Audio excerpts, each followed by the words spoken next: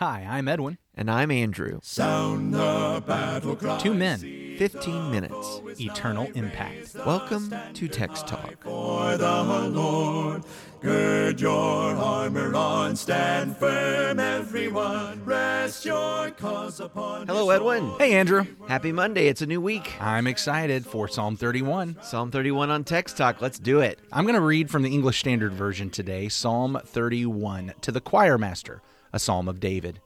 In you, O Lord, do I take refuge. Let me never be put to shame. In your righteousness deliver me. Incline your ear to me, rescue me speedily. Be a rock of refuge for me, a strong fortress to save me. For you are my rock and my fortress, and for your name's sake you lead me and guide me. Take me out of the net they have hidden for me, for you are my refuge. Into your hand I commit my spirit. You have redeemed me, O Lord, faithful God. I hate those who pay regard to worthless idols, but I trust in the Lord. I will rejoice and be glad in your steadfast love, because you have seen my affliction. You have known the distress of my soul, and you have not delivered me into the hand of the enemy. You have set my feet in a broad place. Be gracious to me, O Lord, for I am in distress. My eye is wasted from grief, my soul and my body also. For my life is spent with sorrow, and my years with sighing. My strength fails because of my iniquity, and my bones waste away. Because of all my adversaries, I have become a reproach, especially to my neighbors, and an object of dread to my acquaintances. Those who see me in the street flee from me. I have been forgotten like one who is dead. I have become like a broken vessel, for I hear the whispering of many, terror on every side. As they scheme together against me, as they plot to take my life. But I trust in you, O Lord. I say, you are my God. My times are in your hand. Rescue me from the hand of my enemies and from my persecutors. Make your face shine on your servant. Save me in your steadfast love. O Lord, let me not be put to shame, for I call upon you. Let the wicked be put to shame. Let them go silently to Sheol. Let the lying lips be mute, which speak insolently against the righteous in pride and contempt. Oh, how abundant is your goodness, which you have stored up for those who fear you and worked for those who take refuge in you. In the sight of the children of mankind, in the cover of your presence you hide them from the plots of men. You store them in your shelter from the strife of tongues. Blessed be the Lord, for he has wondrously shown his steadfast love to me when I was in a besieged city. I had said in my alarm, I am cut off from your sight. But you heard the voice of my pleas for mercy when I cried to you for help. Love the Lord, all you his saints. The Lord preserves the faithful, but abundantly repays the one who acts in pride. Be strong and let your heart take courage, all you who wait for the Lord. All you who wait for the Lord. Hey, I got a question for you. Ask away. You were reading from the ESV there. I was. I am just curious, at the beginning of Psalm 31, what kind of title did the editors put on it? Into your hand I commit my spirit. Into your hand I commit my spirit. So that was the title. That's the title that the Crossway editors put on it. Okay, interesting. So here with the New King James editors, the Lord, a fortress in adversity. But I can see where they took from, the commit your spirit, and that's where they got their title. And then here, these editors, it's from the fortress picture. I was just curious about that because you see a lot of messages, a lot of different messages in this psalm.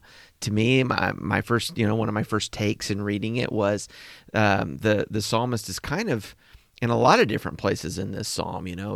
God's protecting him, the enemies are there, but at then other times, God saved him and he rejoices. And This is I'll just say this: we did the psalm about the storm, and I'm like, oh, I see the storm. Storm. And we did the psalm, the 23rd psalm, and the shepherd's leading the sheep, and I'm there. But boy, when I read this Psalm 31, it's not tight like that for me. I don't get the clear. a lot of different pictures. Yeah, a lot of different pictures. A lot of seemingly stock phrases almost. Here's I don't know if I should say stock. I don't know, but we'll just say common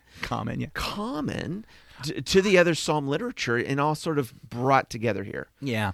Well, I hope that actually in a later conversation, maybe get back to that concept of the stock phrases. I do want us to take some time this week to talk about praying the Psalms. Okay. Because I do Sounds think good. this psalm gives us some insight into that. That's and good. And maybe stock phrases is not the right one. Maybe we have a negative connotation with that. But I do think we see some of that. Well, but I'm saying it's still inspired. I'm not Oh, yeah. questioning that. No. But it just seems to be put together in a way here where we've seen these ideas and even some of these terms in a lot other of different places. A lot of different that places. seem more, I don't know, kind of more singular in thought in some of those places. Yeah. I don't know just what an was going on observation. in the Just psalmist's an mind and observation. David's mind here. I tell you what, though, I do think, just talking about connections with other psalms and seeing other psalms here and this and other psalms, I think that potentially this psalm was placed purposefully next to Psalm 31. Okay. I can't prove that, of course. Yeah. And it's not as tight as that story we went through from Psalm 23 to 29, probably maybe even Psalm including 30. Psalm 30. Yeah. I don't think this is a part of that story. Sure. But I do see, to me, what seems almost like riding a pendulum from Psalm 30 to Psalm 31. There's two statements, a statement in Psalm 30 and then a statement in Psalm 31 that, to me, it makes sense why these two psalms would be put together. It's like seeing these opposite sides. And basically, I'm looking at Psalm 31 and verse 22. Okay. I had said in my alarm, I am cut off from your sight. And even though this says something very different, as soon as I read that, it made me think of Psalm 30 and verse 6. In Psalm 30 and verse 6, as for me, I said in my prosperity, I shall never be moved. And so I get Okay. it. They're opposite statements. They're not saying the Right. same thing, but to me, it's like that pendulum. In Psalm 30, we have David at this moment where he's up on the pinnacle, on the mountaintop, by the grace of God. He's been victorious. He's accomplished things. And now he's getting into that moment of pride. Okay. And because he's got some self-pride going on, he's saying, wow, I will never be moved. It's always going to be great. It's always going to be wonderful.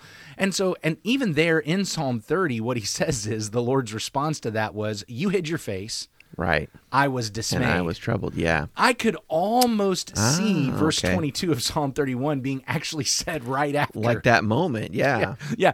I said in my prosperity, I shall never be moved. You hid your face. I was dismayed. Now, I said in my alarm, I am cut off from your sight. It's like these opposites, these two different places that David has ended up at various times of his life. There's the moment where things are so great, he even gets in danger of pride. And then there's the moments that are so bad, he's in danger of abandonment, of terror and fear and giving up. And both extremes actually put him in a danger that threatened his soul. No, I really appreciate you saying that. I see on the one hand where when all of life is roses and surely God is with me, if that leads to pride and self-confidence, it's actually that moment when everything's great, when spiritually I may get to a bad place. Conversely, it looks like all the enemies have the drop on me. Circumstances couldn't be worse. Surely God has forsaken me now. And yet, what do we read at the end of verse 22? Nevertheless, you heard the voice of my supplication when I cried out to you. Actually, God had not forsaken him. God was with him. And, that's a powerful lesson that I need to be reminded day in and day out, that these external circumstances, they are not the end-all be-all indicators of my spiritual health. In fact, so often we see in the scriptures, it kind of looks bleak on the outside, and yet that's when the man of God, the woman of God, was closest with God. And because last week when we talked about that, what happened with the face being hidden, we saw that David was saved by dismay. God gets him into a place where he is in fear, he is in dismay, and it prompted him to say, I need the Lord. It's what humbled drew him close. There was humbling there. Absolutely. Sure. As we're just talking back and forth on this, I'm reminded of Proverbs chapter 30. Proverbs chapter 30, beginning at verse 7. 2 things I ask of you, deny them not to me before I die. Of course, the first thing is remove far from me falsehood and lying. The second one, though, is give me neither poverty nor riches. Feed me with the food that is needful for me, lest I be full and deny you and say, who is the Lord? Or lest I be poor and steal and profane the name of my God. It's like there's a summation of these two extremes. Yeah, it's this the pendulum. The pendulum, and sometimes we can ride the pendulum. David went from that place of everything is wonderful and amazing, and I start to rely on myself, and I start to forget about God. And then he moved to this place of everything is awful, God isn't there, he's not taking care of me, and he might end up profaning the name of the Lord. And Right. we've got both of those possibilities. The thing that makes me think of is life. Yeah. Life. It's how life works. You know, the crazy thing is we move from one psalm where the danger is everything is amazing and wonderful. We move to another psalm where the danger is everything is terrible and awful. And they're both written, at least according to the titles, by the same guy. Right. Right. And they're right next to each other. It's not like they're divided by here's 25 psalms of everything's just kind of normal. It's one is everything's amazing, and I needed a little bit of discipline to everything is terrible and awful, and I need a little bit of deliverance. I need some deliverance. That's well said, and a nice turn of phrase. One of the things that strikes me, and I appreciate what you're saying, and all written by the same fellow, is his persistence in prayer, his persistence in communication with God, wherever he is in that pendulum. So like here in Psalm 31 in verse 22, for I said in my haste, I am cut off from before your eyes, or said in my alarm, nevertheless, you heard the voice of my supplications when I cried out to you. He didn't stop. He didn't stop his prayer. He didn't stop his supplications. The Lord Jesus Christ, he taught a parable in Luke chapter 18 where the purpose of that parable, I'll get it out here. The purpose of the parable is to teach men always to pray and not lose heart. Tells this story about this grieved widow, and she just wants justice from the judge. The judge is not especially merciful, fearing God or fearing man, anything like this. But she keeps going to the judge. She's persistent, she's persistent, she's persistent. It's not going her way, but she doesn't stop calling out. And as he begins to make the teaching, I believe the lesson is, here's an unjust judge. For the sake of persistence, he will grant her petition. How much more your Father in heaven, how much more the Lord God, who is for you and who loves his people. And yet, here's where it ends in verse 8 of Luke 18. Nevertheless, when the Son of Man comes, will he really find faith on the earth? That in the trials and in the process, some people will stop praying. Some people will lose faith. Abandon the persistence. But see, here's David as the example of doing it right. And David is someone that we can look to and say, boy, that is like that widow in Luke 18. I think what caps this all off for me is recognizing where Psalm 30 and Psalm 31 coincide. And that is the trials, the struggles are used by God to draw us in, to grow us up, to make us better. They're not used to drive us away. Satan wants us to be driven away. I think about what James, the brother of Jesus, the servant of the Lord, says, beginning his letter. Count it all joy, my brothers, when you meet trials of various kinds, for you know that the testing of your faith produces steadfastness. And let steadfastness have its full effect, that you may be perfect and complete, lacking in nothing.